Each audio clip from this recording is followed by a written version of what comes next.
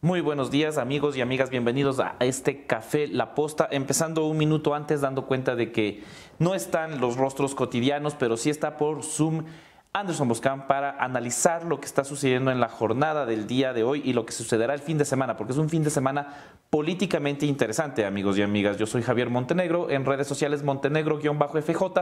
Podemos conversar también por ahí sobre lo que va a pasar mañana, porque mañana la Asamblea se va a reunir a las 8 de la mañana para analizar el informe de la comisión ocasional que revisó el caso El Gran Padrino.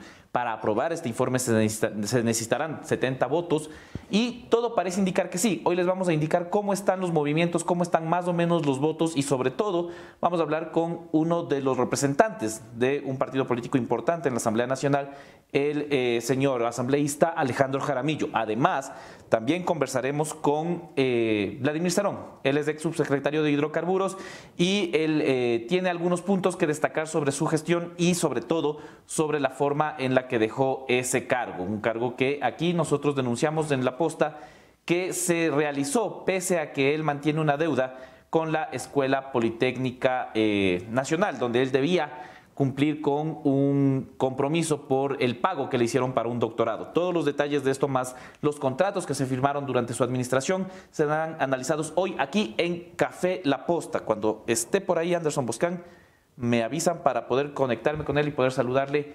Ahí está. Anderson Boscan, ¿cómo estás? Se nota que estás en tierra caliente por que estás solo en camisa. De hecho, estoy en Guayabera. Ah, Así, es Guayaquil, ¿no? eh, eh, ¿Qué tal, Javier Montenegro? Bienvenidos todos. Técnicamente, ¿cuál es la Cuéntame, diferencia ¿qué entre vos una estás a camisa burlarte de y la una guayabera? guayabera? Que una guayabera es una prenda de vestir elegante que reemplaza en tierras calientes al traje. Ah, todo el traje, o sea, ya no necesitas chaqueta. Tienes guayabera, estás con todo. No, no, sí, claro. O sea, tú puedes ir a un matrimonio vestido con una guayabera, porque es la vestimenta elegante de las tierras calientes. Luego de esta aclaración de fashionista de Anderson Esto Boscan, es muy importante, sí, es muy importante, por supuesto.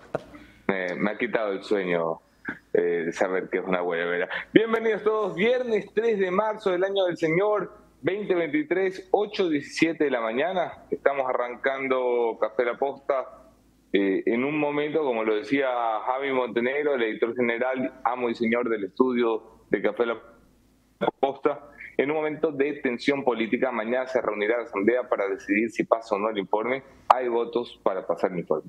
Hay 70 votos ya en el último conteo que hemos realizado. Voy a ver, igual a Nebot, dice Mario Flores. Pinche Nebot, ¿por qué se robó la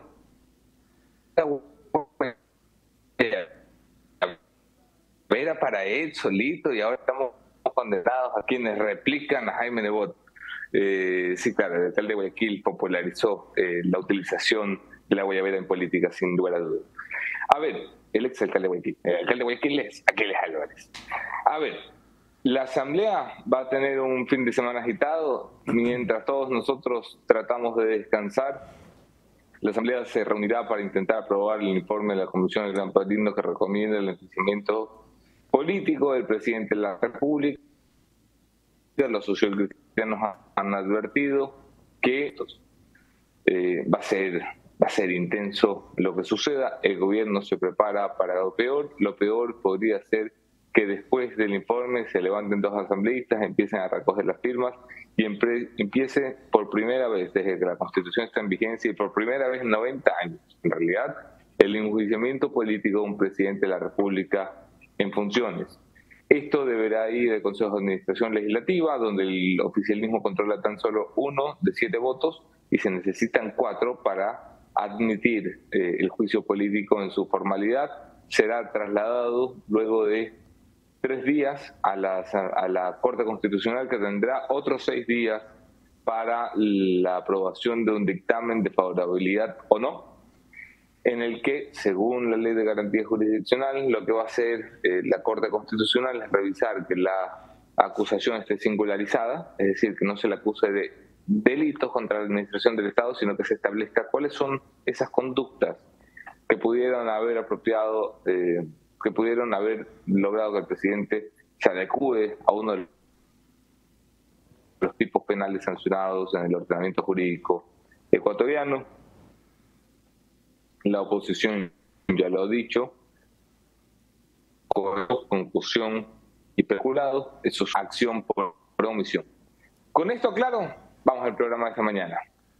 Y claro que sí, pasando al programa de esta mañana, importantísimo agradecer a las marcas que hacen posible este programa, el Café La Posta de hoy viernes. Primero agradeciendo a la empresa pública DACE, obviamente, porque ustedes saben que todos los estudiantes de bachillerato del año lectivo 2020 y 2021 de colegios fiscales y fiscomensionales deben acceder al enlace jóvenesejemplares.generaciondigitalgie.com para verificar si pertenecen a este programa de acuerdo a sus calificaciones registradas. Y ya de paso, ya que estamos en eso, también decirles que a todos ustedes que van a comenzar, que necesitan, que están buscando soluciones profesionales en el área de contabilidad e impuestos, Ecovis te ofrece los servicios de supervisión contable. Deja atrás tus preocupaciones y siente el respaldo de consultores con más de 20 años de experiencia. Contáctalos ya, atención a escala nacional. Ahí están los teléfonos, las redes sociales donde los pueden encontrar e incluso su correo. Ecovis a nosotros nos ha solucionado la vida aquí en La Posta y seguro pueden hacer lo mismo con ustedes. Dicho eso, y ya pasando un poco a la información, hoy ha pasado cosas importantísimas también. Por ejemplo, en Cuenca hay, y hemos tenido un despliegue interesantísimo de nuestro medio allá, La Posta Cuenca, sobre la liberación de 2 condenados por femicidio a 34 años cada uno. Entonces, importante analizar cuáles serán las acciones del SNAI, importante saber qué dice la opinión pública y saber cuáles fueron las razones de la liberación de estos 2 sentenciados por femicidio. Anderson Boscan, ¿estás por ahí? ¿Tienes algo importante que decirnos? No está por ahí. En todo caso, podemos pasar con la primera portada porque, amigos, esto es En Caliente.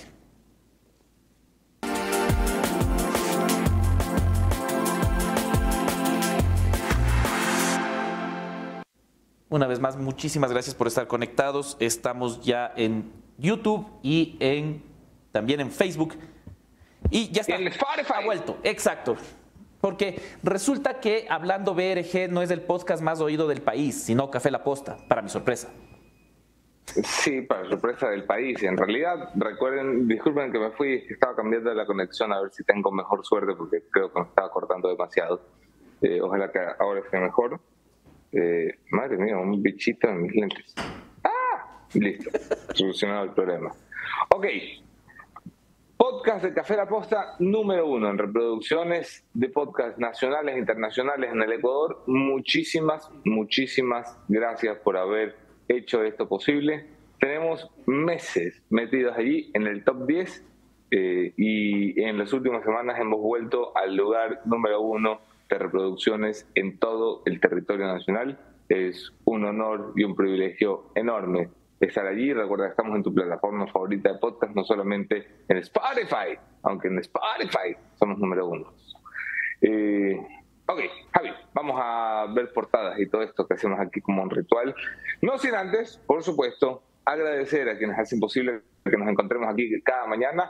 Hablo del mejor lugar para el mejor momento de tu vida, la Universidad Internacional SEC. Recuerda que la uisec.edu.es tiene matrículas abiertas, carrera de medicina, carrera de derecho y lo que necesites. Si quieres estudiar y no sabes dónde, yo soy SEC. En la UISEC están abiertas las puertas, entra ya, uisec.edu.es.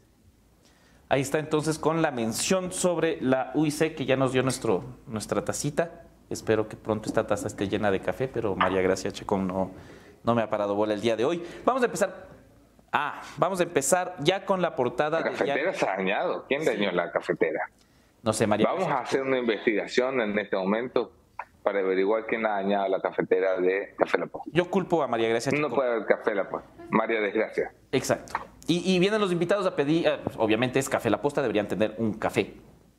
Ya, hemos fallado ya en eso. Pero lo que no ha fallado es la portada de Diario El Universo, porque el diario El Universo detalla hoy y empieza su portada con Cada día en el Ecuador se registra un promedio de 16 crímenes intencionales, un número altísimo. La escalada de violencia criminal deja también un alto impacto económico. Por ejemplo, el 20% de las 130 empresas encuestadas en Quito y Guayaquil señaló que destina alrededor de $1 millón al año para blindarse de actos delictivos. O sea, una cantidad importantísima la que tienen que destinar las empresas privadas para poder tener seguridad y evitar el acecho de la delincuencia y de los crímenes violentos. También se destaca que a Lasso lo quieren declarar incapaz. Vamos a ver el video de esto más adelante, pero sí, ya se pronunció ayer parte de los asambleístas, sobre todo del ala más correísta de la Asamblea, y mencionaron la posibilidad de que si no hay un dictamen favorable de la Corte Constitucional para el juicio político, hay otras alternativas. Y entre esas otras alternativas se mencionó incluso la incapacidad mental. Yo quiero oír qué tiene que decir Anderson Boscan sobre esta declaración. Más adelante veremos el video, pero ahora que lo menciona el Universo. A ver, primero, no es cierto que ahora solo quieran declarar incapaz mental. Esta es la idea de una asambleísta de 137, es la asambleísta Mireya Pazmiño del Pachacutic. Es una idea barbárica, de un desconocimiento profundo de no solamente de la Constitución, sino de las reglas y del juego democrático. Uno no puede ir por ahí declarando loco a los presidentes porque se los quiere sacar de encima. Había mucha discusión en redes, pero al final, yendo a la Constitución, está normado el procedimiento. Hay un procedimiento. Si la Asamblea resuelve aceptar que el presidente cese en sus funciones por incapacidad mental, pero quien lo declara loco ya no son los asambleístas como en el 97, tiene que ser una junta de médicos. El procedimiento está normado por la propia Constitución, dice que esta provendrá de médicos del Ministerio de Salud, es decir, del gobierno, del IES, es decir, del gobierno, y de la Federación de Escuelas y Colegios Médicos del Ecuador. Son profesionales, son médicos, serían psiquiatras los que vayan ahí a decirle la loca es usted, señora asambleísta de familia. No puede declarar loco el presidente de la República porque se lo quiere sacar de encima. Repito, es una pena. Comentarios como este ensucian procesos de fiscalización en marcha que tratan de tener un halo de seriedad. Es harto probable que si el juicio político llega a buen puerto, quien vaya a defender al presidente de la República no sea el propio presidente, sino el premier de la República, el ministro de Gobierno, Henry Cucalón. Cucalón tiene que estar afilándose las uñas en este momento para dar un paseo, porque lo que va a hacer la Asamblea con esta calidad de argumentos es darse un paseo en derecho público, que además es una de las especialidades del ministro de Gobierno. Yo lo veo muy difícil que la Asamblea consiga interpelantes a la altura del ministro de Gobierno. Javi. Claro, los perfiles que se dibujan entre los 137 asambleístas y principalmente entre quienes están llevando adelante esta iniciativa no ha dejado muy buen sabor de boca entre los conocedores, entre los abogados, entre los expertos e incluso entre el público en general. Esto de hablar de la incapacidad mental fue una de las ideas más descabelladas que salió de una de las integrantes de la mesa que realizó el informe del Gran Padrino. Sigamos avanzando. Diario Expreso también tiene en su portada, titula dos elementos importantes. El uno, el círculo de Pavel Muñoz, como ustedes pueden ver ahí la fotografía, se mantiene bajo llave. ¿Quiénes serán los secretarios de las diferentes entidades que tiene el municipio de Quito? Pero ya suena el nombre de Diego Martínez, que al menos es parte del proceso de transición. Para ustedes jóvenes que están viendo el programa, Diego Martínez fue una pieza clave durante el gobierno de Rafael Correa en entidades como el Banco Central y Semplades, sobre todo en el Banco Central como ministro también coordinador, es decir, de las fichas más importantes que tuvo el correísmo en temas económicos, y en Semplades por el lado técnico. Fue subsecretario general de la Secretaría de Planificación y Desarrollo por allá por el 2010. Pero Pavel siempre se perteneció a ¿cómo llamarlo? Al correísmo tecnócrata, ¿no? A los tecnócratas de la revolución, claro.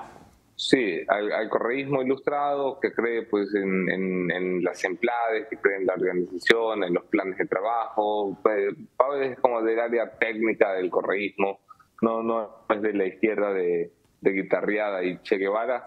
sino del correísmo que piensa en números para el desarrollo social y bla, bla. La verdad, yo tengo mucha expectativa puesta en Pavel Muñoz y en Aquiles Álvarez, las que tenga fe y confianza, que creo que van. Tengo mucha expectativa de cómo van, porque son dos perfiles equidistantes, absolutamente diferentes. Son las dos caras de una misma moneda.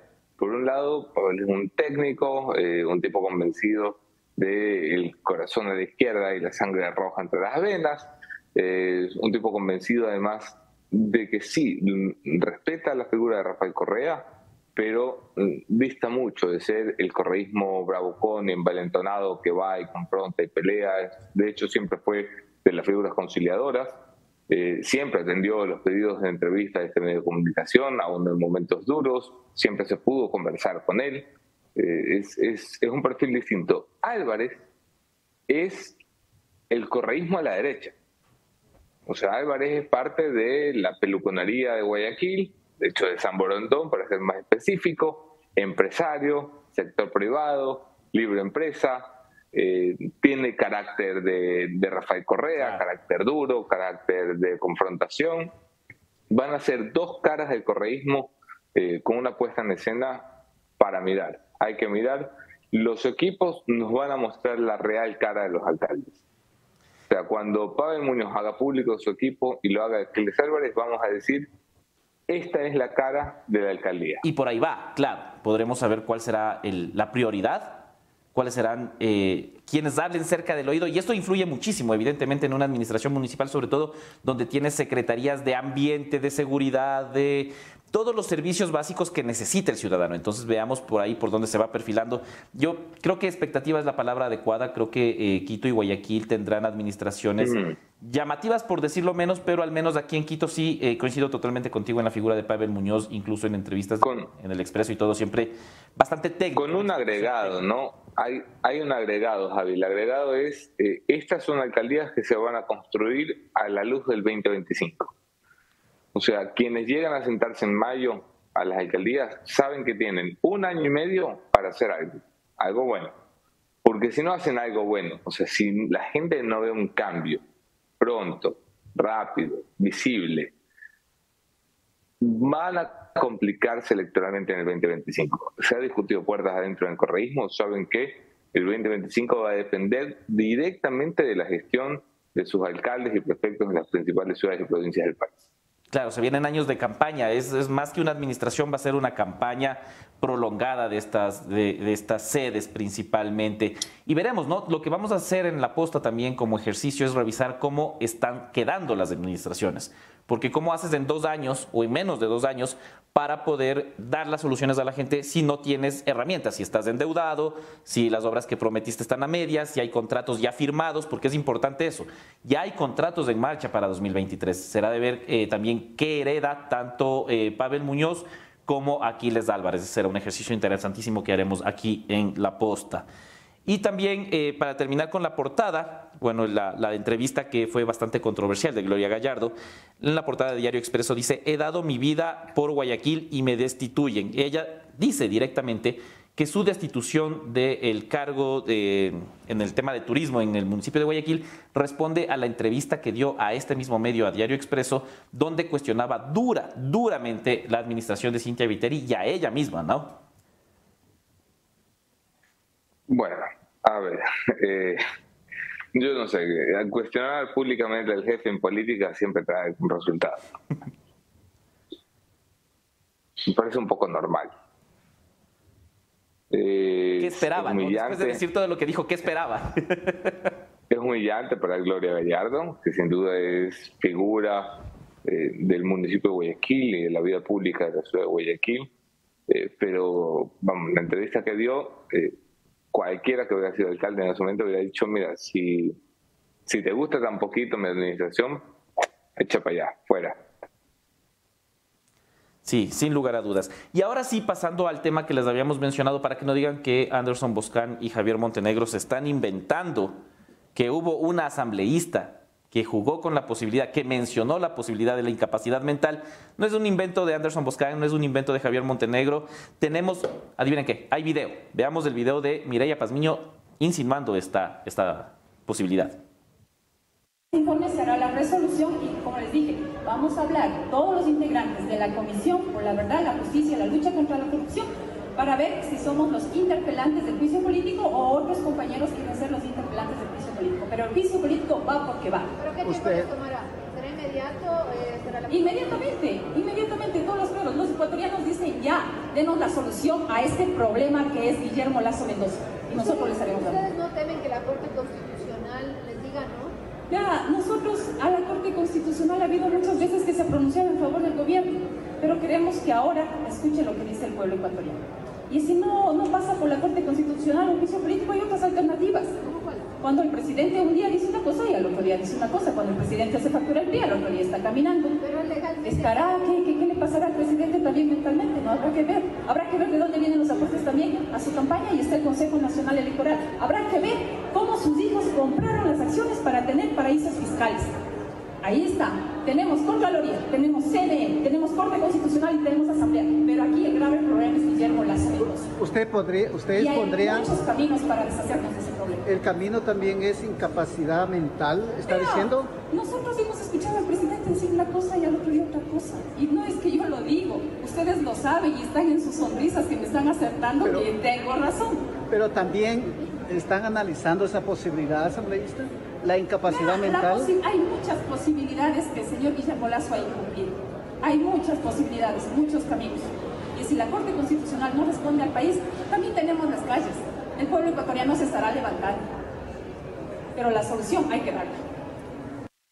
La cara de Viviana Veloz lo dice todo, ¿no? Cada vez que dice incapacidad mental... Es donde me meto para no salir en esta toma, porque además va tomando distancia y de a poquito va saliendo del cuadro, hasta que tú dices, bueno, yo ahí no estuve. Muy incómodo momento, la verdad.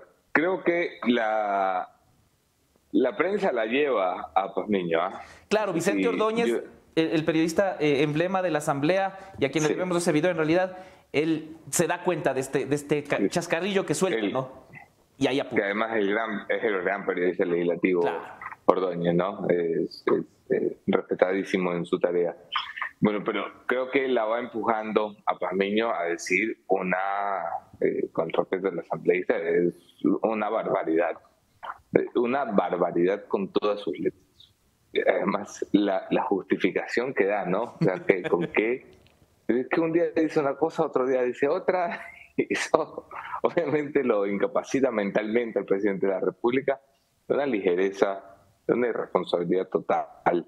La respuesta de la asambleísta de Pazmiño, llevado no por la prensa, se supone que están preparados para aprender a responder los medios de comunicación, y esta respuesta es una muestra de en qué manos estamos. Lo grave y da terror. Lo grave ahí y lo que realmente me preocupa, no solo como ciudadano, sino como periodista que fue parte de la investigación del Gran Padrino, es lo mal manejado que quedó el tema. El periodismo hizo su parte, el periodismo entregó la información, documentó, contrastó, y desafortunadamente la Asamblea, con declaraciones como esta o declaraciones como la de... Aquí muy sutilmente va a pasar la money. Alguien que también debe estar igual de indignada que yo.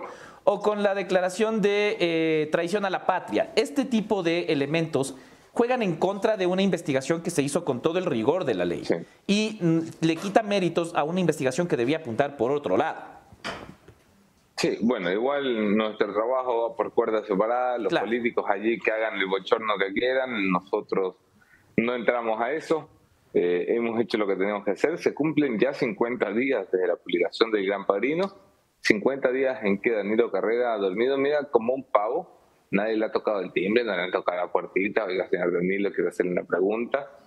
Tiene por abogados, al menos 5 abogados de muchísimo peso, unos de los mejores penalistas del país, abogados prestigiosos como el doctor Eduardo Carminiani Valencia, quien hoy ha tenido unas semanas complicadas por lo de el retiro de su visa y la acusación, la acusación de cohecho en hidro, pero en términos generales tiene una plantilla de primera para defenderse a don Danilo Carrera, que está tranquilito.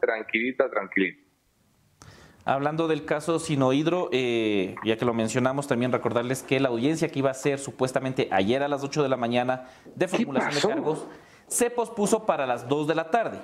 Y luego de las 2 de la tarde se pospuso para hoy a las 9 de la mañana.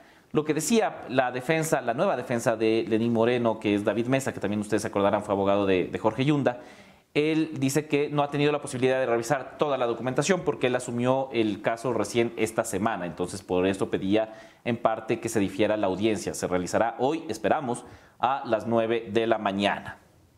Y si llega hoy y dice, profe, es que tampoco alcancé a leer hasta hoy el caso. Claro. Esas son cosas raras del derecho, ¿no? Sí, sí, porque está en su legítimo derecho de, Chuzo, no acabé de leer. Necesito que me dé más tiempo. ¿Cómo lo defiendes? Yo no tengo esa oportunidad en la maestría, me imagino que tú tampoco tienes esa oportunidad. No alcancé, ahí está la fecha límite y esa es la fecha límite. Me imagino que la justicia debería funcionar un poco parecido. Claro, pero a ti nadie te dice, tu examen va a ser mañana, hace 3 días. Claro. Te dicen cuando empiezas el semestre, te dicen tu examen va a ser en 6 meses. Sí. Ya problema tuyo, si eres como el Jeff, que tienes que pedir días libres para estudiar para el examen, ya es problema tuyo. Sí, porque ustedes pensarán que Jefferson Sanguño no está aquí porque siguió de vacaciones o porque le gustaron las vacaciones. No, el pobre está estudiando para sus exámenes de fin de semana. Mónica Gisela está estudiando. No, mentira, Mónica Gisela estudia en la mañana del examen, lee 2 hojas y listo. Y va y saca 100 y pasa llorando toda la mañana diciendo, ¡ay, me salí mal! Y saca luego 95 y se pone a llorar y dice, ¡ay, no saqué 100! Yo soy altamente diferente a esa postura. yo saqué 7. Ya, sigamos con la vida. Hemos cumplido. Exacto. Hemos cumplido. La siguiente noticia viene atada un poco a la entrevista que tendremos porque responde a otra de las posturas ya definidas, es la de la izquierda democrática. La bancada de la izquierda democrática ha decidido que votará a favor del informe que recomienda el juicio político al presidente Guillermo Lasso. Este es del comunicado que enviaron, asegurando que la bancada está convencida de que la corrupción y las condiciones materiales de nuestro pueblo votó a favor del informe. Explicando todo esto, ¿no? Entonces, hoy podremos hablar y ver cómo mismo está. Recordemos que la izquierda democrática, desafortunadamente, y lo digo, desafortunadamente, está un poco fragmentada. Entonces, veremos... Eso te iba a decir, Javi. ¿Qué izquierda democrática es? Porque se viven pasando esos comunicados y luego aquí llega un y le dice, no, eso no es la verdadera izquierda democrática. La verdadera son los míos. Se entiende que la mayor parte de la izquierda democrática va a apoyar. No sé si es la facción de Jaramillo. Yo creo que el asambleísta Jaramillo es parte de la izquierda democrática que no encuentra causales de juicio político. Al menos eso es lo que he ido reporteando por ahí. Aquí está frente a mí Alejandro Jaramillo y bueno, en segundos tendremos su respuesta a ver si esta es su facción. Creo que la palabra facción. Ya está ahí está de peleón, ya se está ajustando los guantes para entrar al ring. Pero ¿sabes quién sí está a favor de Guillermo Lasso y en contra de cualquier juicio político? Resulta que se trata de la Iniciativa Democrática de España y las Américas, IDEA. Vamos a poner el comunicado donde podemos ver a rostros, los nombres de figuras bastante conocidas. Está por ahí Yamil Maguad, por ejemplo, aquí de Ecuador, Lenín Moreno y también otros presidentes, ¿no? Osvaldo Hurtado. Sí, Osvaldo Hurtado también de Ecuador, los 3 de Ecuador, y luego también Mauricio Macri, tenemos a Sebastián Piñera, Álvaro Uribe, un nombre importantísimo, ¿no? Súper pesado en la política colombiana, sin lugar a dudas. Sí. César Gaviria, Felipe Calderón. Aznar, ¿no? Aznar, exacto. Y todos ellos están hablando en esta carta de expresar su preocupación y alertaron a la opinión pública sobre el propósito de los partidos opositores, organizaciones sociales e incluso la Asamblea Nacional de destituir a Guillermo Lasso. Un espaldarazo que al menos en imagen suma y suma bastante, ¿no? Arropado del presidente de la República por figuras que puedes cuestionar todo lo que quieras, pero que son pesos pesados de la comunidad internacional. Son todos expresidentes. Ahí hay gente de muchísimo peso político como Uribe o Aznar, de muchísimo peso intelectual como Tuto Quiroga, como el propio Arias, de peso ya más ligero tipo Iván Duque, Lenín Moreno, y algunos sobre los que hay discusiones eternas, como el señor Yamil Maguad. Pero hay de todo, ¿no? Está Gaviria, o sea, es un listado importante de gente que le está dando respaldo a Guillermo Lasso fuera de las fronteras del Ecuador. Hay que ver cómo se lleva esto ya dentro de las fronteras del Ecuador, que es lo que debe ser importante el presidente, pero es un ejercicio de acompañamiento importante, que además ha sido activado por uno de los grandes amigos y mentores del presidente, que es el expresidente Hurtado, representado en el gobierno por don Diego Ordóñez, por ejemplo, por gente de pensamiento cercano y otros ministros muy cercanos al expresidente Hurtado. Y es normal que sea este tipo de iniciativas, la izquierda la suele activar mucho. Esta es la iniciativa del centro a la derecha que dirige José María Aznar.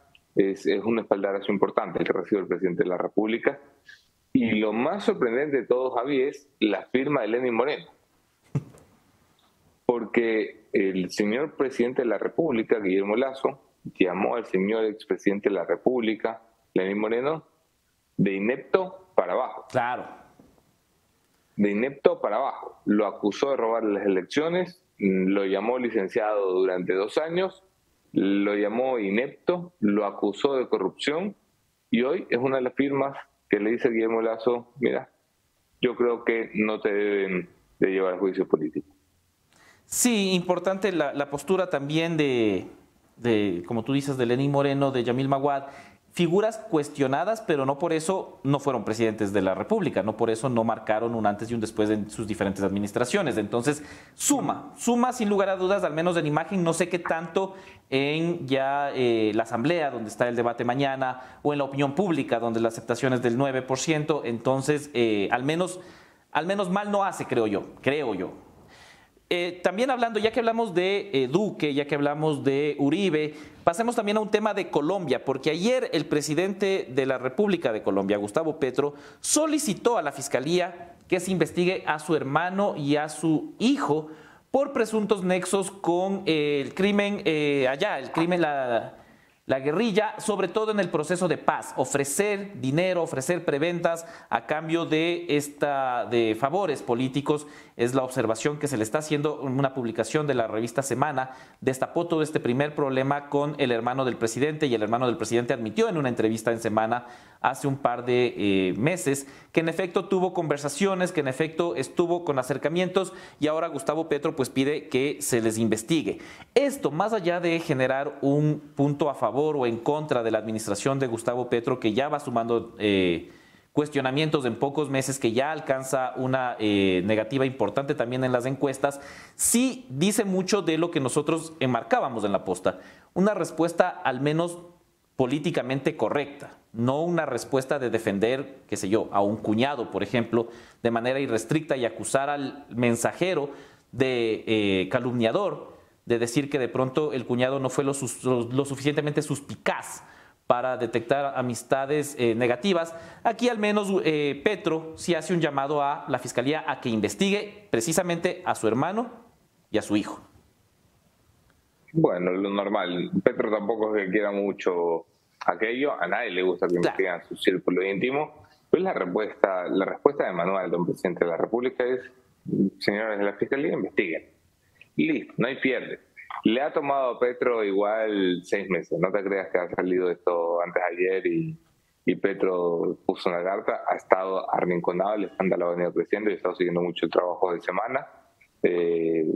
Tienen una calidad de prensa muy superior los colombianos, muy superior a la que tenemos aquí con algunos colegas. Claro, entonces Semana aporta algo y luego van los demás no a decir: ay, canchito, no sino que van a aportar más información, que es lo que normalmente hace el periodismo. Alguien busca información y otro busca más información. No están pensando en si le hacen o no el juego a fulano, si el gobierno se pone... Están haciendo periodismo, no están haciendo política. Y claro, Petro, la reacción que da es ejemplificadora, pero ya te digo, han sido 6 meses de larga batalla entre el periodismo y el gobierno y este es el resultado. Efectivamente. Para seguir avanzando, también comentarles que la CONAIE y la FENOCIN específicamente comienza a evidenciar un fraccionamiento, algo que al menos en las mesas de diálogo de junio de este año, del año pasado, no se veía venir. Es una bronca entre Gary Espinosa, quien ustedes recordarán por no querer firmar el acuerdo de paz, que ustedes recordarán por querer que se eleve la condonación de deudas, por tener deudas en el sistema financiero nacional. Ahora se está bronqueando con el máximo líder de la CONAIE, con Leonidas Issa. Veamos el video sobre el tema. Señor Leonidas Issa, deje de estar intrometiéndose en la FENOCIN. Señor Leonidas Issa, empujando al señor Hatari Sarango para que nos divida. Respeto le decimos a Leonidas Issa. Somos una organización independiente. No se quiera meter a la FENOCIN al bolsillo.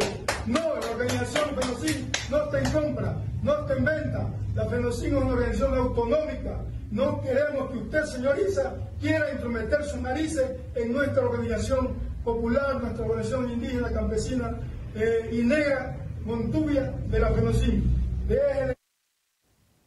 Está entonces el pronunciamiento de Gary Espinosa, que comienza a haber una ruptura con Leonidas Issa. Recordemos que la FENOCIN, una fracción de la FENOCIN diría ahora, ya anunció el viernes la salida de Gary Espinosa de la presidencia de su organización.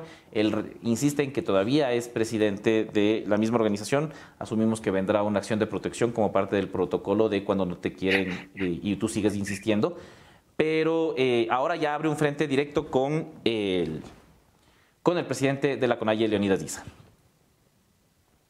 No sé si... Ok, sin comentarios, vamos a ver si recibimos a nuestro primer invitado de esta mañana. Vamos entonces con la entrevista. Jaramillo de la Izquierda Democrática. Sí, antes de pasar a la entrevista, solo recordarles que una buena lámina de seguridad puede salvar tu vida y por eso llega a Quito Falcom. Seguridad, lujo y confort al más alto nivel. Ahí está Falcom. Con 18 años siendo líderes en el equipamiento automotriz, láminas de seguridad, tapicería en cuero, nanocerámica, restauración interior, conoce sus showrooms a escala nacional en Quito, Ambato y Riobamba. Próximamente en Cuenca. Tú conoce la experiencia y vive la experiencia Falcom en www.falcongrupo.com. Con esto podemos dar paso a esto que es Café La Posta y sus entrevistas.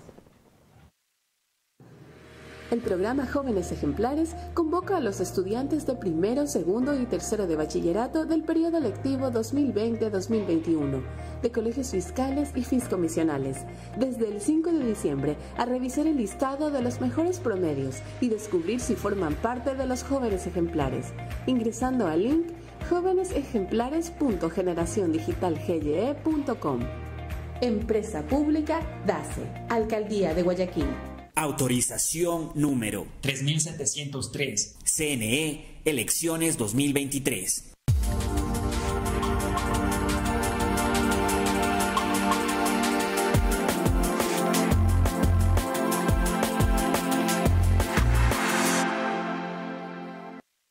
Estamos ya conectados con todos ustedes para la primera entrevista del viernes en Café La Posta. Está acompañándonos ya en el set Alejandro Jaramillo, asambleísta de la Izquierda Democrática. Alejandro, muchísimas gracias por acompañarnos, por estar acá. Y la primera pregunta creo que salió de la misma conversación de la presentación de noticias. La bancada de la Izquierda Democrática que envió el comunicado diciendo que apoyan el juicio político, ¿es la misma que usted representa, de la que es parte? ¿Quién es quién en la Izquierda Democrática ahorita?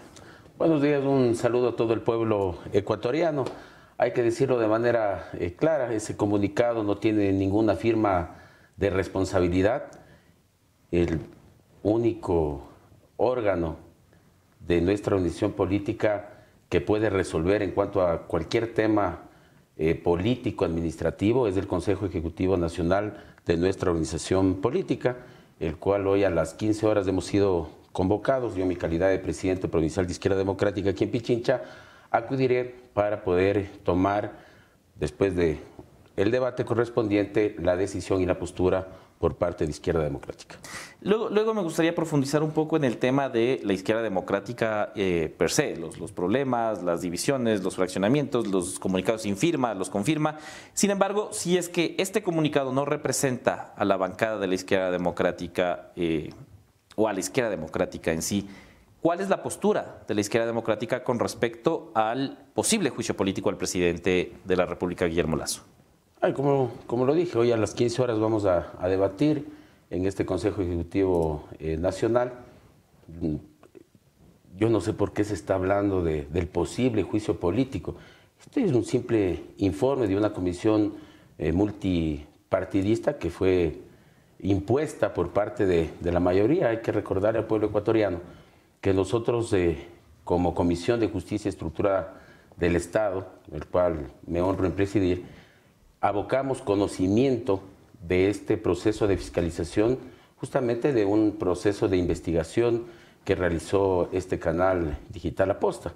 Y lamentablemente, observando el artículo 26, numeral 3 de la Ley Orgánica de la Oposición Legislativa, que establece que en el caso de que una comisión sea especializada u ocasional, conozca, aboque, el resto de comisiones no podrán intervenir dentro de este proceso de control político y fiscalización. Pero lamentablemente con esta inobservancia a la norma se conformó esta comisión multipartidista. Y este informe, que si bien es cierto, tiene toda la razón ahí, no podemos negar que no tiene el peso jurídico alguno como para poder hablar ya de un posible juicio político, recién sería la puerta para que alguien se anime a la recolección de firmas y a todo el proceso, es decir, el informe hace poco o nada. El documento per se, un documento que inicialmente decía que había traición a la patria, un documento que omite totalmente el nombre de Ronnie Aliaga, más allá de una mención menor, Ronnie Aliaga, el asambleísta del correísmo, claro está. ¿Qué criterio le merece a usted, no a la izquierda democrática per se, porque entiendo que eso se resolverá hoy a las 3 de la tarde, pero a Alejandro Jaramillo, ver las conclusiones, la redacción y la forma en la que se elaboró este informe de 221 páginas? O sea, primero, no hay que venderle humo al pueblo ecuatoriano, no hay que mentir al pueblo ecuatoriano.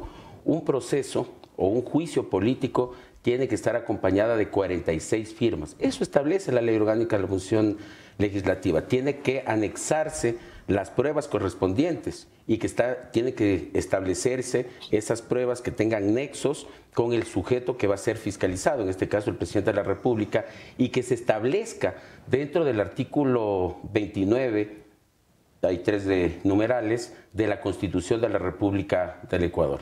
Lamentablemente tuvimos una oportunidad no solo de fiscalizar a este gobierno en los sectores estratégicos, sino también a los gobiernos de Moreno, a los gobiernos de Correa. Aquí simplemente se señalan o se pronuncian los pocos aportes de algunas comparecencias, así como también todo el proceso de investigación que realizó este canal digital. Eso es lo lamentable.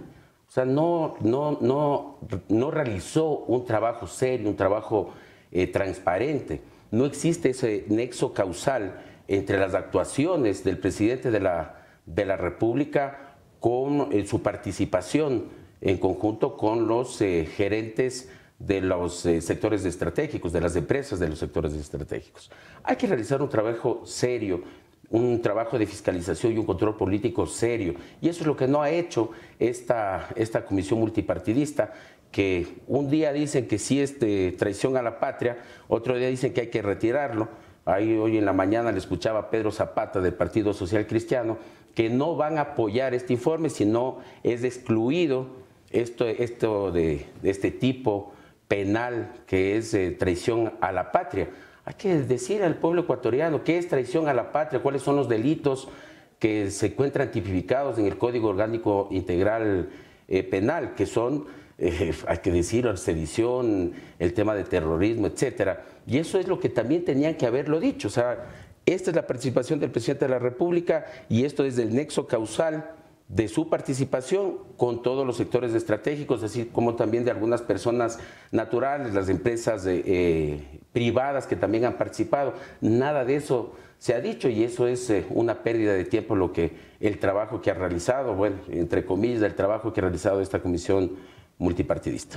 Ustedes tuvieron toda la intención de realizar el seguimiento al caso del Gran Padrino, incluso después de apenas la primera revelación allá en enero. Ustedes ya convocaron por ejemplo, a Anderson Boscan, convocaron también a ministros, a autoridades. Esto el informe este de 221 páginas de alguna manera no le da la impresión de que sí está golpeando la contundencia que tenía la investigación, que siguió adquiriendo no solo en esta primera entrega que se hizo el 9 de enero, sino las posteriores publicaciones, incluso el gran informe del 13 de febrero, le golpea de alguna manera y desvirtúa la contundencia que tenían las acusaciones un informe como el que se presentó en la comisión ocasional. Totalmente. No se realizó un trabajo serio, un trabajo transparente. Mire, ¿quién es el Gran Padrino? El Gran Padrino, entre comillas, sería Danilo Carrera. Entonces, Danilo Carrera no es sujeto de fiscalización, de control político. Tenían que haberle cambiado hasta el nombre y tenían que haberle puesto el cuñado del Gran Padrino, porque el que es sujeto de juicio político, de un proceso de fiscalización o de control político es el presidente de la República, los funcionarios públicos. Entonces hay un desconocimiento total tanto de la Constitución, de lo que establece la Constitución, así como también de la Ley Orgánica de la Función Legislativa. Pasamos con Anderson Boscan, que seguramente tiene preguntas mucho más elaboradas y estructuradas.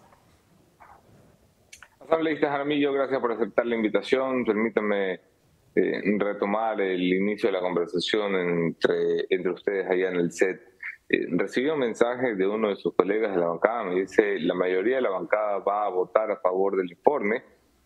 Moreira y Jaramillo están convocando a esta sesión de esta tarde para intentar encontrar apoyos para salvar el gobierno. ¿Se volvió usted gobernista, asambleísta Jaramillo? Mire, nosotros como Izquierda Democrática siempre hemos sido respetuosos del ordenamiento jurídico. Lamentablemente no hicieron un trabajo adecuado esta comisión multipartidista. Tuvimos la oportunidad de realizar un control político, no solo de este gobierno, no solo del gobierno de Lasso, sino también de las anteriores administraciones, de los anteriores gobiernos. Ahora, no es que aquí Moreira y Jaramillo estamos convocando, aquí está convocando es el presidente de nuestra organización política, Enrique Chávez, y vamos a contar con la presencia de los presidentes de escala nacional, así como también de los presidentes de las circunscripciones del exterior y los expresidentes del partido, así como también el jefe de la bancada, Ramiro Narváez. Entonces hay que decir las cosas como son. Si hay algunos asambleístas que, bueno, 3 ya fueron retirados de la bancada, y no por Jaramillo, no por Moreira, sino por el Consejo Ejecutivo de nuestra organización política. Entonces no hay que meter al país. Nosotros lo que vamos a decirle al pueblo ecuatoriano, que vamos a iniciar los procesos de fiscalización y control político, no solo del gobierno de Lasso, no solo del gobierno de Moreno, sino también el de Correa. Aquí hay que decirle las cosas tal cual como están pasando, no porque se pretenda meterse por la ventana a regresar a gobernar este país, que, dicho de paso, hay que decirlo, no más caos, no más inestabilidad. Hay que hacer un proceso de fiscalización como corresponde. Hay todas las fallas que tiene Lasso. Aquí el pueblo ecuatoriano no está cansado de estos dimes y diretes, de estas peleas entre Lasso, entre Correa, entre el propio Jaime Nebot. Eso no quiere el pueblo ecuatoriano. Lo que quiere el pueblo ecuatoriano son oportunidades de trabajo.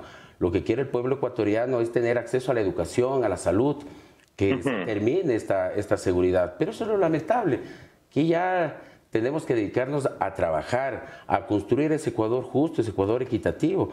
Ya basta de estas peleas, y todos también como ciudadanía somos corresponsables para poder realmente transformar el país. Tanto que está polarizado, nosotros como Izquierda Democrática somos de esa tercera vía que estamos trabajando y estamos construyendo simplemente para trabajar por nuestros mandantes, por la gente de a pie, por la gente que toma el bus. Yo le he dicho al presidente de la República: vaya, presidente de la República, sálgase de esa burbuja, vaya, recorra, vaya aquí a 10 minutos a mi parroquia Calderón, donde soy oriundo, vaya y vea que la gente se está muriendo del hambre. Deje de estar pagando la deuda externa. Pagó la deuda externa $2.300 millones entre enero y junio del año. ¿Usted le dijo al presidente que deje de pagar la deuda externa? Pero por supuesto, en todos los medios de comunicación, siempre, y le vuelvo a decir, presidente, ya sálgase de esa burbuja, póngase a trabajar, ya todo cumpla con sus ofrecimientos de campaña. Dijo que en 100 minutos iba a solucionar las necesidades del pueblo ecuatoriano. Y ya va por los 2 años y no ha hecho absolutamente nada. Venga, dele presupuesto, dele a la policía los recursos, dele chalecos. No puede ser que los policías tengan que pagar de sus propios bolsillos del combustible para poderse movilizar y para poderle darle seguridad a la ciudadanía. Dele presupuesto, presidente. Y si es así, Alejandro, si el país no tiene seguridad, si como dices la gente se está muriendo de hambre, si el presidente vive en una burbuja, si como empezaste diciendo esto es un caso de corrupción que tiene a múltiples funcionarios involucrados, ¿por qué esforzarse por defender al presidente de la República ante la posibilidad de un juicio político como se fuerza tu bancada? Yo no le estoy defendiendo al presidente de la República, yo lo que estoy defendiendo es la Constitución, yo lo que estoy defendiendo y siempre he sido respetuoso del ordenamiento jurídico. Como decía mi abuelita, más vale tarde que nunca. Rectifique, presidente, oxigene todo su gabinete, ponga personas idóneas, personas capaces, personas con experiencia, que aquí en el Ecuador, los 18 millones de ecuatorianos, existen muchos profesionales, gente joven que puede servirle al país, no que han venido a servirse de todos los recursos que tiene el Ecuador. Y no solo este gobierno, no solo el de Lasso, no solo el de Moreno. La justificación para estar en contra, lo que yo entiendo es que está usted en contra del juicio político, ¿verdad? No, yo lo que he dicho es que se tiene que presentar las pruebas y ver la participación efectiva del presidente de la República dentro de los sectores estratégicos. A lo concreto, con lo que han presentado, ¿está usted en contra del juicio político contra el presidente de la República? Pero es que no existen las formalidades del caso. Tenían que haber presentado con 46 firmas de respaldo, con las pruebas correspondientes. Eso deberá pasar. Eso vendrá después, pero los elementos sobre los que se van a basar para un enjuiciamiento político ya están adelante. Los elementos son que le van a imputar al presidente participación por acción por omisión en cohecho, en peculado y en concusión alrededor del gran robo en las empresas públicas denunciados por este medio de comunicación.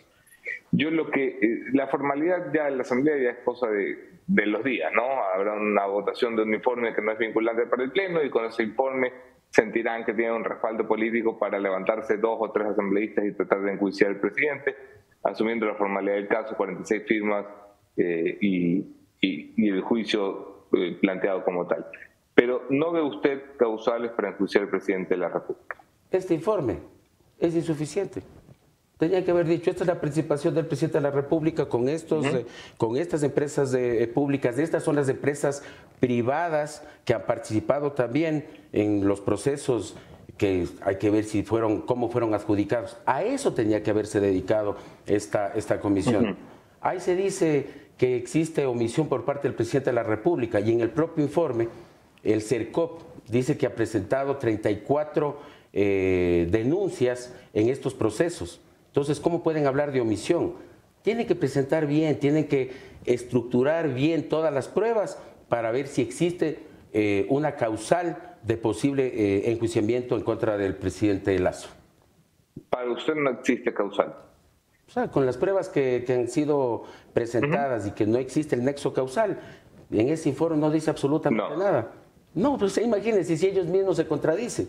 Ellos mismos dicen que ahora hay que retirar el tema de traición a la patria. Tenían que haber dicho, de acuerdo a los delitos en contra de la administración pública, sea peculado, sea cohecho, tenían que haber identificado. Esta es la participación del presidente de la República, esta es la participación de las empresas privadas y esta es la participación de los funcionarios y exfuncionarios. Entiendo por qué para usted no existe causal, don Luis Jaramillo. Déjeme hacerle otra pregunta. ¿Para usted existe la corrupción denunciada? Pero totalmente, pues. Pero tiene que haber exactamente todas las pruebas y que existe el nexo causal. Y yo lo he dicho, para desarticular todo esto, no solo es de todos estos actos o presuntos actos de corrupción, que no solo es de este gobierno. Y los mandos medios, ¿y por qué no se dice nada de los gerentes, la participación de los gerentes de las empresas públicas de los sectores estratégicos? Nada de eso se dice. ¿Cuál es la participación también del CERCOP? ¿Por qué el CERCOV en estos procesos no se ha pronunciado absolutamente en nada? Eso tenían que haber fiscalizado. Ese era el control político, no llevarle a estos temas de decir que se tienen que adelantar las elecciones, cuando nada tiene que ver lo uno con lo otro. Simplemente era una conformación de esta comisión multipartidista exclusivamente para hacer el proceso de control político y fiscalización de estas empresas públicas dentro de los sectores estratégicos. La oposición va a intentar colar el juicio político contra viento y marea. Esto significaría que de llegar a buen puerto, de pasar la Corte Constitucional, de reunir los 92 votos, de votar en favor de la censura de institución, el vicepresidente de la República llevaría una sucesión constitucional a convertirlo en presidente de la República. ¿Por qué habla usted de actuaciones por fuera de la Constitución si es evidente que el juicio político es una vía constitucional? No, sin duda alguna. Si se presenta como es, siguiendo el debido proceso, siguiendo lo que establece la Ley Orgánica de la Función Legislativa y la Constitución, y si existen las pruebas de participación, tanto puede ser por temas de que el presidente se haya ido en contra de la seguridad del Estado, o que se haya ido, o que haya cometido delitos en contra de la administración pública, o que haya cometido delitos de tortura, de genocidio, etcétera. Claro, pues si existen las pruebas, será enjuiciado el presidente de la República. Pero nosotros somos respetuosos del ordenamiento jurídico, más aún nosotros que somos los que construimos las leyes, como asambleístas. De eso tenemos que respetar la Constitución, las normas. ¿Cuántos votos son ustedes, asambleístas? Cuando dicen nosotros, ¿de cuántos votos hablamos? Nosotros en este momento como bancada somos 12, porque fueron retirados, fueron excluidos de la bancada tres asambleístas. O sea, ya no son bancadas, me está diciendo. No, de acuerdo a lo que establece la Ley Orgánica de la Función Legislativa, se establecen las bancadas. Se necesitan 14 para ser bancadas, pero ¿no? Desde el inicio, una vez que ya han sido instaladas y dentro de la primera sesión, nosotros somos bancada de Izquierda Democrática. Es decir, habrá 12 votos en contra del informe por parte de la Izquierda Democrática. Pero ya le dije a Anderson hoy a las 15 horas del Consejo Ejecutivo de Izquierda Democrática, luego del debate, tomará una resolución en cuanto a esta aprobación o no de este informe. Gracias, Alejandro. Le devuelvo la palabra a Javier Montenegro. Muchísimas gracias. Solo para cerrar ya la idea, y esto también leyendo un poco los comentarios de la gente en nuestra transmisión. Estamos en contra del informe. Estamos en contra también de la mala gestión del presidente Guillermo Lasso. ¿No es una postura ahí un poco ni chicha ni limonada? Y me preocupa que eso termina siendo una constante en varias decisiones de la izquierda democrática, al menos de la última elección para acá, desde 2021 que ustedes llegaron. Terminan siendo un sí, no y luego ya veo, por ejemplo, en temas como la ley de comunicación que trató de pasar el correísmo y que trató de instaurarse en este periodo.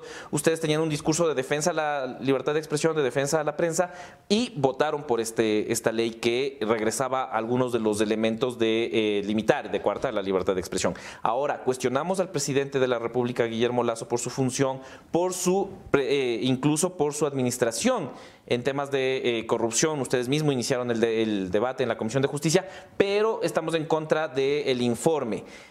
¿Qué pasa ahí? ¿No hay una ambigüedad que ya debería como que delimitarse dentro de la organización política que usted representa? Es que no tiene nada que ver lo uno con lo otro. Mire, yo, como Alejandro Jaramillo, di el voto para la destitución del presidente de la República cuando sí existía una causal. Pues ahí existía una causal que establece el artículo 130, numeral 2, porque vivíamos una crisis política, había conmoción social en ese momento y ahí pusimos los votos.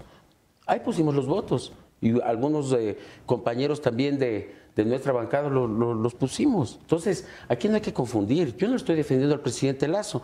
Si yo le he dicho de manera clara, el presidente Lasso tiene que rectificar todos sus errores y tiene que cumplir todos sus ofrecimientos. Pero eso no quiere decir que yo me voy y no estoy adelantando de ninguna manera la decisión que vamos a tomar hoy en la tarde, pero si no ha sido bien estructurado, si no tiene sustento, bien lo establece el artículo 76, literal, numeral 7, literal L, que todas las resoluciones administrativas por funcionarios públicos tienen que tener motivación, caso contrario son nulos. Este informe, de lo que he leído, le falta esa estructura, le falta esa motivación, pero bueno, hoy a la tarde ya resolveremos cuál será la decisión por parte de Izquierda Democrática, no de la bancada de Izquierda Democrática, porque la bancada de Izquierda Democrática es una parte de toda nuestra organización política Izquierda Democrática. Aquí quien resuelve es el Consejo Ejecutivo Nacional. Eso para conocimiento de toda la ciudadanía. Aquí no es que cada asambleísta toma su decisión o que la bancada es independiente de izquierda del partido como tal. No, nosotros somos un solo partido político y hemos trabajado, estamos más fortalecidos que nunca, de acuerdo a las últimas elecciones, nos fue bien. Aquí en Pichincha nosotros conseguimos algunas concejalías, 8 concejalías de total, una alcaldía, varias vocalías de juntas de parroquiales de escala nacional, conseguimos la prefectura de Chimborazo, la alcaldía de Cuenca, y nosotros como organización política estamos unidos, estamos juntos y estamos fortalecidos y estamos trabajando ya hacia el 2025. Sería importante que esta unión de la que usted habla se refleje también de cara al público, de cara al elector, porque si bien obtuvieron estos resultados, evidentemente comunicados como el que nosotros leímos y la división evidente que no se puede negar, no se puede ocultar, la inconformidad que podría existir entre una parte y otra parte de la izquierda democrática se subsane por, creo yo, no solo el bien del partido, sino el bien de la democracia. O sea, saber que si hoy a las 3 de la tarde ustedes deciden no apoyar el informe, serán 12 votos en contra del informe y no 10, y no 8, y no tener los 14 que alguna vez fueron. Es decir, ustedes no hacen también un mea culpa de los errores que pudieron cometer como izquierda democrática para llegar hasta este punto donde uno tiene que preguntar al inicio de la entrevista a qué facción o a qué grupo pertenece. No, nosotros como te digo, Javier, estamos fortalecidos con el liderazgo de nuestro presidente Enrique Chávez, la mayoría de miembros del Consejo Ejecutivo, los presidentes, seguimos trabajando y de ninguna manera por ahí existe 1 o 2 personajes que ni siquiera están afiliados a nuestra organización política que se toman el nombre de Izquierda Democrática, tanto así que hay un documento que tú me estás hablando que ni siquiera tiene firma de responsabilidad.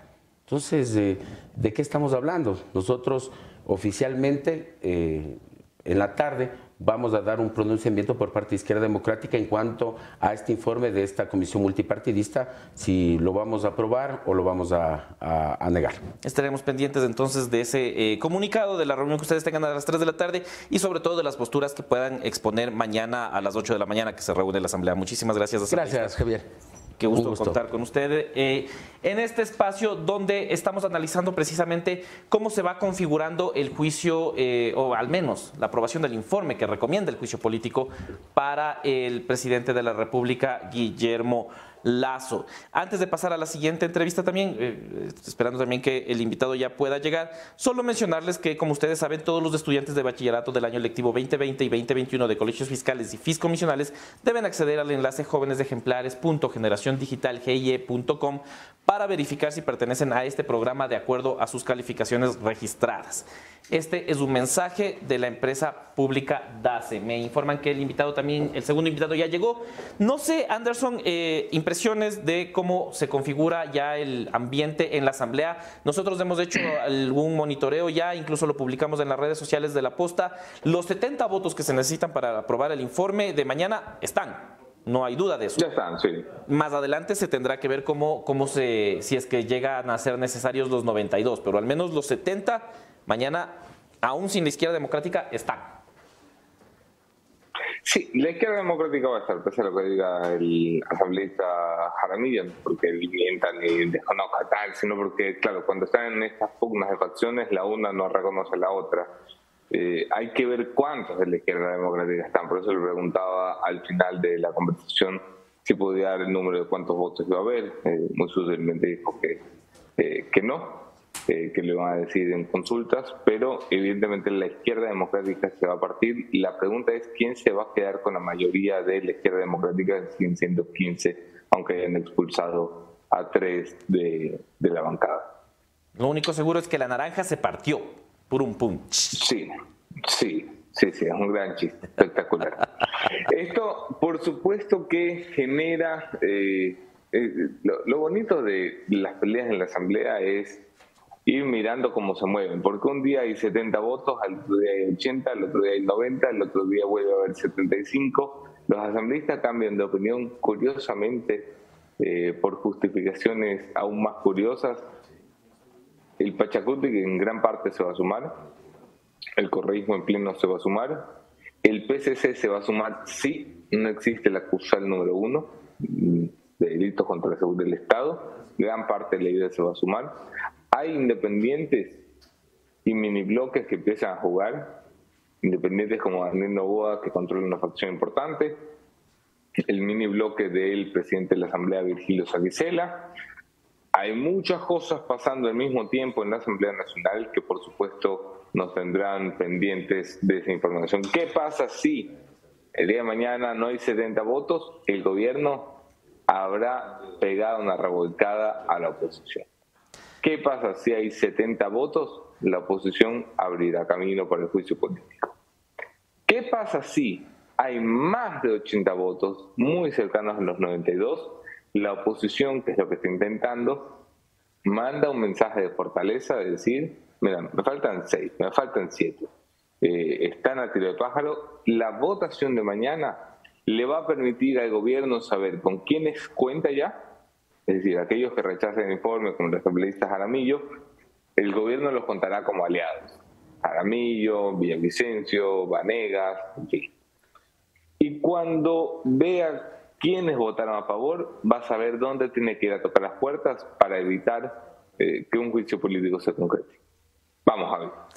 Antes de pasar a la siguiente entrevista, también me parece interesante, Anderson, solo mencionar el trabajo que ha realizado la Posta Cuenca sobre los últimos sucesos en esa ciudad. Ahí tenemos las láminas que le pasé al equipo de producción, solo para hablar de la liberación de 2 femicidas ya condenados y sentenciados que salieron en libertad ayer. Ahí están las imágenes. Se trata de Carlos Flores Santander, que se benefició de la salida, porque según los abogados de la víctima, dicen que esta persona, el sentenciado, el asesino de Cristina Palacio, aduce tener una enfermedad catastrófica. Él cumplía una pena de 34 años y en varias ocasiones pidió salir de la cárcel por problemas psiquiátricos. El otro, no sé si pueden poner ahora sí la imagen, que se trata del caso de Beta Minchala. El asesino de Beta Minchala, el femicida, es Luis Eduardo Cordero Flores. Él fue sentenciado a 34 años de cárcel y pidió la medida cautelar de la liberación, aduciendo una enfermedad también catastrófica. Con ayuda de la Defensoría del Pueblo, dice la Posta Cuenca, obtuvo una orden para cumplir su condena en casa, ya que en la cárcel de Azogues no hay médicos ni medicinas. Esto fue lo que sucedió ayer en Cuenca. El presidente ya se pronunció también el SNAI, rechazando totalmente la decisión de la jueza de la unidad civil multicompetente con sede en el cantón Montecristi, Gina Zambrano. Ella ordenó la excarcelación de los 2 mencionados, un caso que sin lugar a dudas ha conmocionado a la ciudad de Cuenca y que ha sido cubierto de manera extraordinaria, diría yo, por nuestro aliado, nuestro pequeño La Posta Cuenca. Eso nada más, Anderson, antes de pasar a la siguiente entrevista. Ok, importante trabajo de la Posta Cuenca, importante demostración de cómo las garantías que sirven para proteger a los ciudadanos contra el Estado están protegiendo a los delincuentes contra la justicia. Vamos, Javi. Perfecto. Ahora sí, para pasar a la siguiente entrevista, vamos a conversar con Vladimir Cerón. Vladimir Cerón fue subsecretario de Hidrocarburos y también ocupó una gerencia en Petroecuador. Nosotros, cuando publicamos los reportajes al respecto, tratamos de comunicarnos con el ex subsecretario, pero no pudimos tener una respuesta. Ahora podemos conversar con él y hacerle un par de preguntas, sobre todo con respecto a la Escuela Politécnica Nacional, que creo que es el tema central. ¿Cómo está, Vladimir? Mucho gusto, Vladimir. Qué gusto. Empecemos por ese lado, ¿no? Ustedes y nos enviaron una carta mencionando que no tiene ningún tipo de impedimento para ser funcionario público, pese a que, en efecto, y eso usted me confirmará en este momento, tiene una deuda con la Escuela Politécnica Nacional. Sí, primero muchas gracias por la invitación. Es importante de que el pueblo ecuatoriano, el gobierno nacional y todos aquellos que conocieron de esta noticia, realmente pues yo no tengo ninguna deuda frente a la Escuela Politécnica Nacional. Definitivamente, si bien tuve un sueldo por 3 años para desarrollar un PhD, esos 3 años fueron cumplidos al 100%.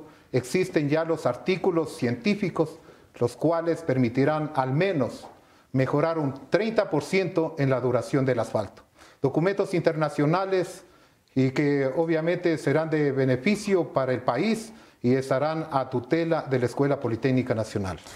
Pero el contrato, y corríjame si me equivoco, pero es la información que nosotros publicamos sobre la información de los documentos que teníamos, decía que usted debía permanecer también en la institución. Esto es un acuerdo que usted firmó y al que se llegó a feliz término durante un tiempo más en la institución para devengar de alguna manera que la Escuela Politécnica Nacional, y eso me gustaría que quede claro para el público, una entidad pública le pague el salario a un docente que no estaba dando clases en ese momento porque estaba haciendo un doctorado. Y el compromiso para poder seguirle pagando sueldo, pese a no ser docente en ese tiempo, era que una vez que termine su doctorado, regrese y compense las clases también. Esto no se realizó porque usted decidió ser funcionario del ex gerente de Petroecuador, el ex gerente removido de Petroecuador, Ítalo Cedeño. Perfecto. Permítame exponer un documento en el cual definitivamente yo, como cualquier académico, permítame poner este documento para acá, en el artículo 75 del Estatuto de la Escuela Politécnica Nacional, cualquier profesional académico tiene derecho a dar servicios profesionales en cualquier institución del Estado, siempre y cuando éste haya sido convocado a ocupar un puesto de relevancia. Con ese derecho, pues yo hice, primero, una petición al rector, a la rectora de la Escuela Politécnica Nacional, para que me dé una comisión de servicios. Me negó. Un permiso sin sueldo. Me negó. Definitivamente yo, tomando mis derechos de ecuatoriano, de ciudadano normal de este país, donde el derecho es parte del Ecuador, pues impuse mi situación personal hacia los jueces competentes, quien definitivamente en un amparo constitucional me retribuyeron mi derecho de dar estos servicios, en este caso a Petroecuador. ¿Y por qué lo hice eso? Lo hice porque yo soy presidente de la coalición petrolera, en el cual nosotros maduramos un proyecto para duplicar la producción. Colombia lo hizo en el año 2003 y llegó a 1 millón de barriles con la mitad de reservas de las ecuatorianas.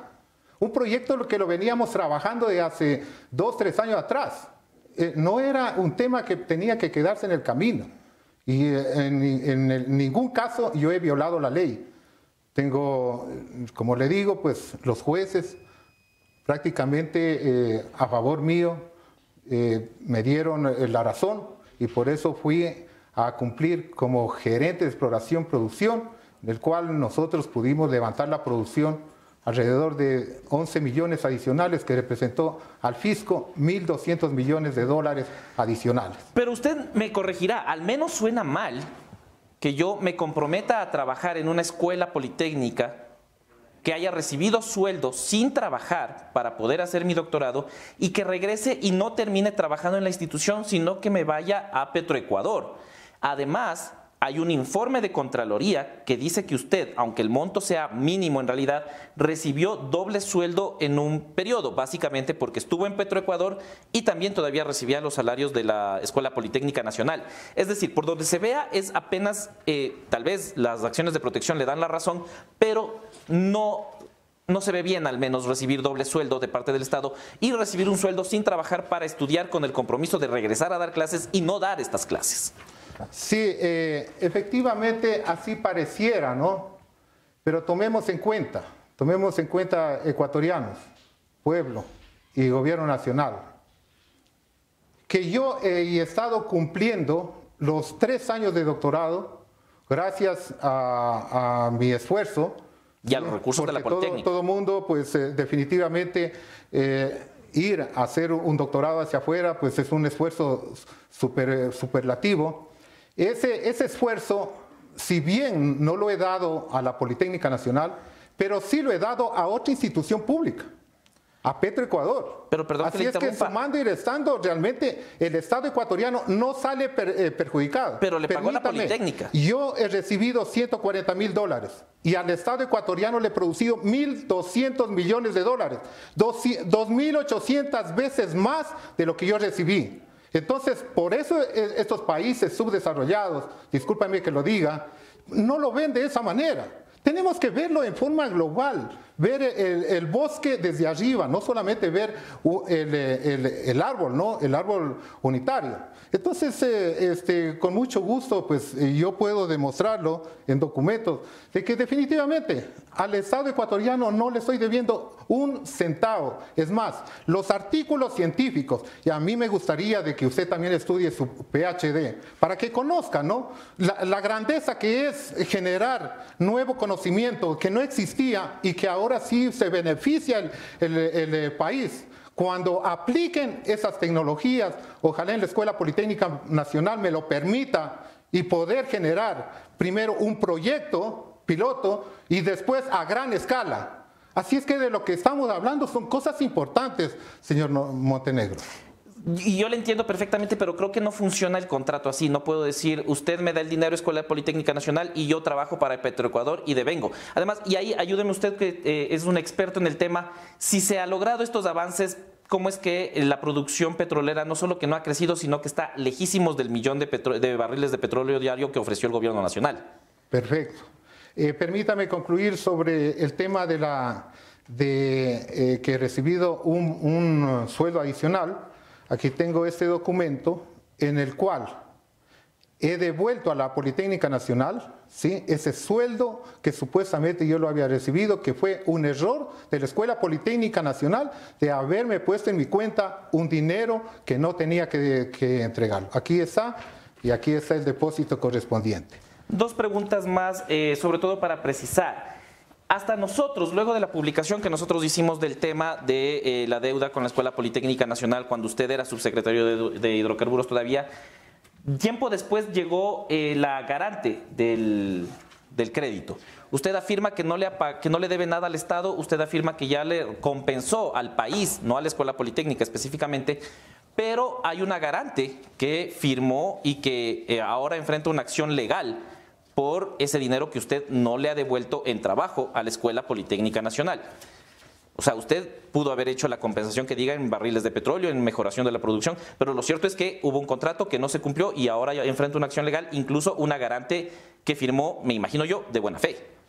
Igualmente, ¿no? Igualmente, ecuatorianos, gobierno nacional, que no nos confundamos, que no nos ahoguemos en un vaso de agua. A ver, definitivamente yo he recibido $140.000 de la Politécnica Nacional, ¿sí?, que fue para 3 años de estudio. Esos 3 años de estudio están justificados en 2 artículos científicos que va a generar una duración importante, por lo menos un 30% más del asfalto de todas las calles del país. Punto 1. Sobre la cuestión de esa deuda. Esta deuda no es que yo estoy desconociendo. Esta deuda, de acuerdo al contrato que tengo firmado con la Escuela Politécnica acabó de decir que no tenía deuda. Al momento no la tengo. Los jueces tendrán que dirimir, como dice el contrato. Contrato, ley para las partes, señores. Tanto para la Politécnica Nacional como para este servidor.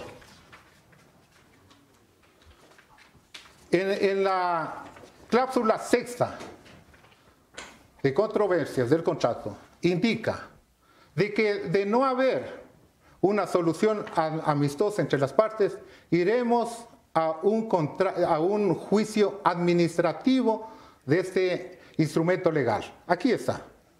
De tal manera que, señor Montenegro, cuando los jueces finalmente fallen y digan el ingeniero Cerón, futuro PhD, debe de pagar tanto, yo lo voy a pagar, sin problema. Y por el otro lado de la señorita igualmente, en el mismo sentido, en la misma lógica, en el mismo momento que este problema se resuelve para todos. Así es que yo no creo que hay que generar expectativas que no existen. Dejemos que los jueces hagan su trabajo, ¿sí? Yo estoy aquí en el Ecuador, no me voy a ir del Ecuador, más bien voy a seguir empujando la investigación, el desarrollo petrolero, y de lo que usted también me dijo algún momentito. Me dice, bueno, ¿qué es lo que realmente han hecho en el sector petrolero si la producción está bajando? Por supuesto, señor Montenegro, mire la producción petrolera cómo viene bajando, no solamente ahora, viene bajando desde los años, 5 años atrás. Aquí tenemos un gráfico, por lo menos desde el año 2019, 2020, 2021, ¿sí? En que si nosotros podemos ver la línea roja, ¿sí? Cómo viene bajando la producción todo el tiempo, ¿sí? Cuando yo entro a exploración-producción, ¿sí? Aquí está la misma línea, la línea recta que está en bajada.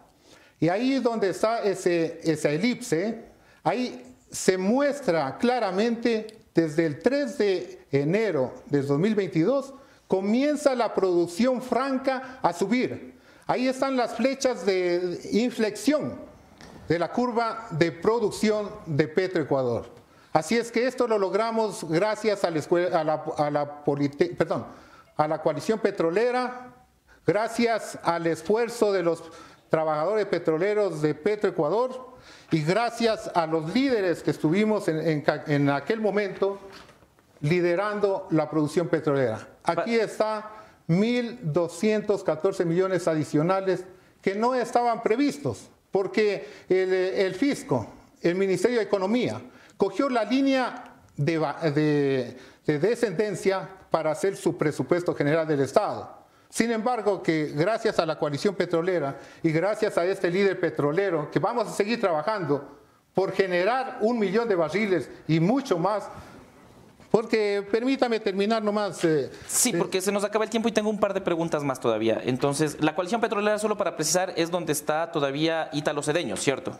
Por supuesto, ahí estamos los mejores técnicos del Ecuador e internacional en el sector petrolero. En respuestas más cortas le voy a pedir, ingeniero, ¿por qué pasarse de un trabajo de la Escuela Politécnica a Petroecuador, donde la diferencia de sueldo es solo de $400? ¿Cuál era el interés de ir a trabajar en Petroecuador por una diferencia tan pequeña de sueldo, con todos los problemas que se está generando, ¿no? Porque ahora tiene que enfrentar un juicio, tiene que seguramente afrontar un monto mayor de deuda. Por $400 al mes no suena muy lógico. Claro, no suena muy lógico cuando usted, tal vez para el pueblo ecuatoriano, pues yo primeramente estudié en la Escuela Politécnica Nacional en aquellos tiempos que era la universidad más difícil. Tengo una maestría en Francia, en el Instituto Francés de Petróleo, graduado en francés, donde me ha tocado esforzarme. Y prácticamente ahora estoy acabando un PhD, que es adicionalmente un esfuerzo adicional. Entonces yo soy enseñado realmente a marcar el ritmo, ¿sí? Pero hacia arriba. ¿Le parece lógico, señor Montenegro, teniendo un proyecto tan grande como generar 30.000 millones de dólares al fisco ecuatoriano a través de un proyecto de la CPE para duplicar la producción, para generar 250.000 plazas de trabajo directamente, hasta 1 millón de plazas de trabajo en forma indirecta en el upstream, midstream y downstream? Quedarnos en la Politécnica Nacional. La Politécnica Nacional, yo agradezco, me ha dado las bases fundamentales por lo que soy, como soy, y el pensamiento creativo, progresista.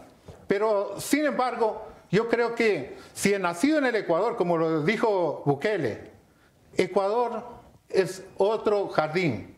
Y si naciste en ese jardín tienes que florecer. Yo lo hago por mejorar la producción petrolera. Y si en ese andarivel lo logro, empresas nacionales, empresas internacionales, obviamente, me van a buscar y me van a pagar sueldos internacionales que en el sector petrolero llegan a los $50,000, etcétera, ¿no? Pero mi base fundamental, lo que yo le dije al inicio, Uribe, año 2003, con la mitad de reserva de las ecuatorianas, tomó la decisión histórica de pasar de una producción nominal de 400 a 1 millón de barriles. Ecuador se ha quedado 50 años produciendo 500,000 de barriles con reservas mucho más importantes que Colombia. Colombia, aquí lo tenemos, para cerrar ha llegado a 1 millón de barriles sin problema. Para cerrar el tema, entonces es un sentido más patriota el de aceptar el otro sueldo. Tenemos una serie de imágenes, me gustaría pasar con la primera, porque me gustaría que usted entonces nos explique un poco lo sucedido con dos empresas, específicamente con Tribolgas y con Brit Energy. Con Tribolgas tenemos el informe de la comisión que estuvo estudiando el tema de hacer o avanzar con un contrato con esta empresa, y esta empresa tenía un presupuesto más alto del que tenía Petroecuador destinado para este contrato, usted me corregirá, y la comisión recomienda declarar desierto el procedimiento. Esto en mayo del 2022, cuando usted era gerente de exploración, y la comisión le recomienda a usted no firmar con Tribolgas porque incluso el precio es más caro. Sin embargo, este contrato se terminó firmando. Se firma con un precio al alza, al menos del 5% más, me parece que eran 28 millones lo que se pedía, termina siendo por 34 millones de dólares. Hablamos de esto y luego vamos de Brit Energy. ¿Por qué no hacer caso a una comisión que le da los insumos para decir no firme con esta empresa porque es 11 millones de dólares más cara, y usted de todas maneras termina firmando ese contrato y aceptando la imposición de Tribolgas pese a la recomendación del equipo técnico del mismo Petroecuador? Mire, esta situación es importante aclararla, ¿sí? La cuestión de Tribolgas fue una de las ofertas que prácticamente hicieron los ajustes, las mismas comisiones que yo no las nombré. Claro. Esas comisiones ya venían nombradas. Así es que, al fin del día, estas comisiones me tomaron la decisión de generar el informe final de acuerdo a los intereses de Petroecuador. Ahí no hubo ninguna presión de mi parte, o sino, si es que existe un documento firmado por mí de que yo he presionado a la comisión para que la comisión haya, como dicen, sumado ese porcentaje. Eso no existe, eso no existe. Que viene la Contraloría General del Estado, que venga la Fiscalía, que lo investigue. Yo no tengo ningún problema. Todo mi accionar en Petroecuador ha sido y será transparente. Si ha de haber algún ajuste, será por el incremento del diésel, será por el incremento del sueldo de los trabajadores, de productos, ¿sí?, consumibles, etcétera, etcétera. Pero eso sí, yo lo que recomiendo en ese punto, que es muy delicado, que entre la Contraloría, que entre la Fiscalía. Y ahí sí, con mucho gusto, señor Montenegro, con gusto estaré nuevamente aquí solventando cualquier novedad. Sí, pero ojo, que no fui invitado para este punto, ¿no? Porque de haber sido invitado para este punto, hubiera traído los documentos de descargo. Finalmente, porque de todas maneras existe, la comisión recomienda declarar desierto, se firma el contrato con un incremento de 5%, pero bueno, eso es Brit Energy. Ahora, la última imagen, Chema, es, en cambio, esto era Tribolgas. Ahora vamos con Brit Energy. También una recomendación de que no haya este contrato, también una firma con este contrato. ¿Qué pasa con estas empresas? Donde una comisión técnica le dice al gerente de exploración, en ese entonces usted, en mayo del 2022, no firme con esta empresa por A o B circunstancia, incluso porque es la oferta más cara. Y la gerencia de exploración termina firmando el contrato. ¿Por qué sucede esto? A ver, primero este contrato yo no lo firmé. Lo firmó un administrador del bloque, ¿sí? Este contrato, ojo, no lo firmé. O sino que me lo expongan en el documento donde yo haya firmado, ¿sí? Ahí hay una equivocación tremenda, ¿no? Nuevamente de que Vladimir Cerón ha firmado un contrato que realmente yo no lo he firmado. Pero si fue su administración y sí pasó, porque el documento es dirigido a usted. Sí, pero definitivamente el que firma es el que tiene que ser el responsable. Yo a mi nivel no tenía que firmar ese contrato. Ya. Lo firmó otro ingeniero que él tiene que dar las razones por qué lo firmó. Pero ese ingeniero está a su cargo, es decir, es un subalterno suyo, ¿sí o no? Eso para tenerlo claro. Bueno, definitivamente, pero yo digo nuevamente, el que firma, que responda, ¿sí? Eso sí es importantísimo. No cualquier otra persona que definitivamente no tiene nada que ver con el asunto, ahora que tenga que venir a dar resultados sobre aquello. Eso ha sido la entrevista entonces a el ingeniero Vladimir Cerón. Nos pasamos larguísimo del tiempo, le agradezco por compartir este espacio y por aclarar algunas de las dudas que teníamos sobre las contrataciones dentro del sector petrolero, que también han sido mencionadas en algunos otros temas y casos de corrupción que hemos seguido a lo largo de los años en Petroecuador. Desde que yo inicié mi carrera periodística hace 14 años ya había escándalos de corrupción en Petroecuador y esto es un mal que el ministro Fernando Santos Albite ha dicho no se ha podido corregir. Muchísimas gracias, ingeniero. Muchísimas gracias también y estaré aquí en cualquier momento que lo requiera. Así será. Entonces, sigamos avanzando con las noticias. Solo mencionarles, recordarles que quien no se adapta muere y tu marca merece ser eterna y hacer historia. Pauta con nosotros y haz que tu marca llegue a las estrellas. Contáctanos en @marketingdigital, en marketing @laposta.es y en marketing2 @laposta.es y forma parte de las marcas cool que pautan con La Posta. Somos las noticias, pero más sexy. Ahí están los correos, marketing @laposta.es y marketing2 @laposta.es. Vamos cerrando entonces ya el programa del día de hoy. Anderson Boscan, ¿estás por ahí? Ya. Anderson Boscan tiene problemas de conexión seguramente. Y bueno, esto siendo el tema del día de hoy. Mañana ustedes conectados a La Posta, porque haremos una transmisión en vivo de la sesión de la Asamblea Nacional que votará el informe de la comisión del caso El Gran Padrino. Es decir, mañana, sábado, ahorita que me están escuchando los muchachos de aquí de la redacción, nos va a tocar trabajar y ustedes podrán conectarse a todas nuestras redes sociales para saber si la Asamblea Nacional tiene o no los 70 votos que aprobarían el informe y que serían el puntapié inicial, ahora sí, de un posible juicio político en contra del presidente Guillermo Lasso. Creo que con eso estamos y con nosotros en Café La Posta nos vemos el día lunes. Un gusto que nos hayan acompañado.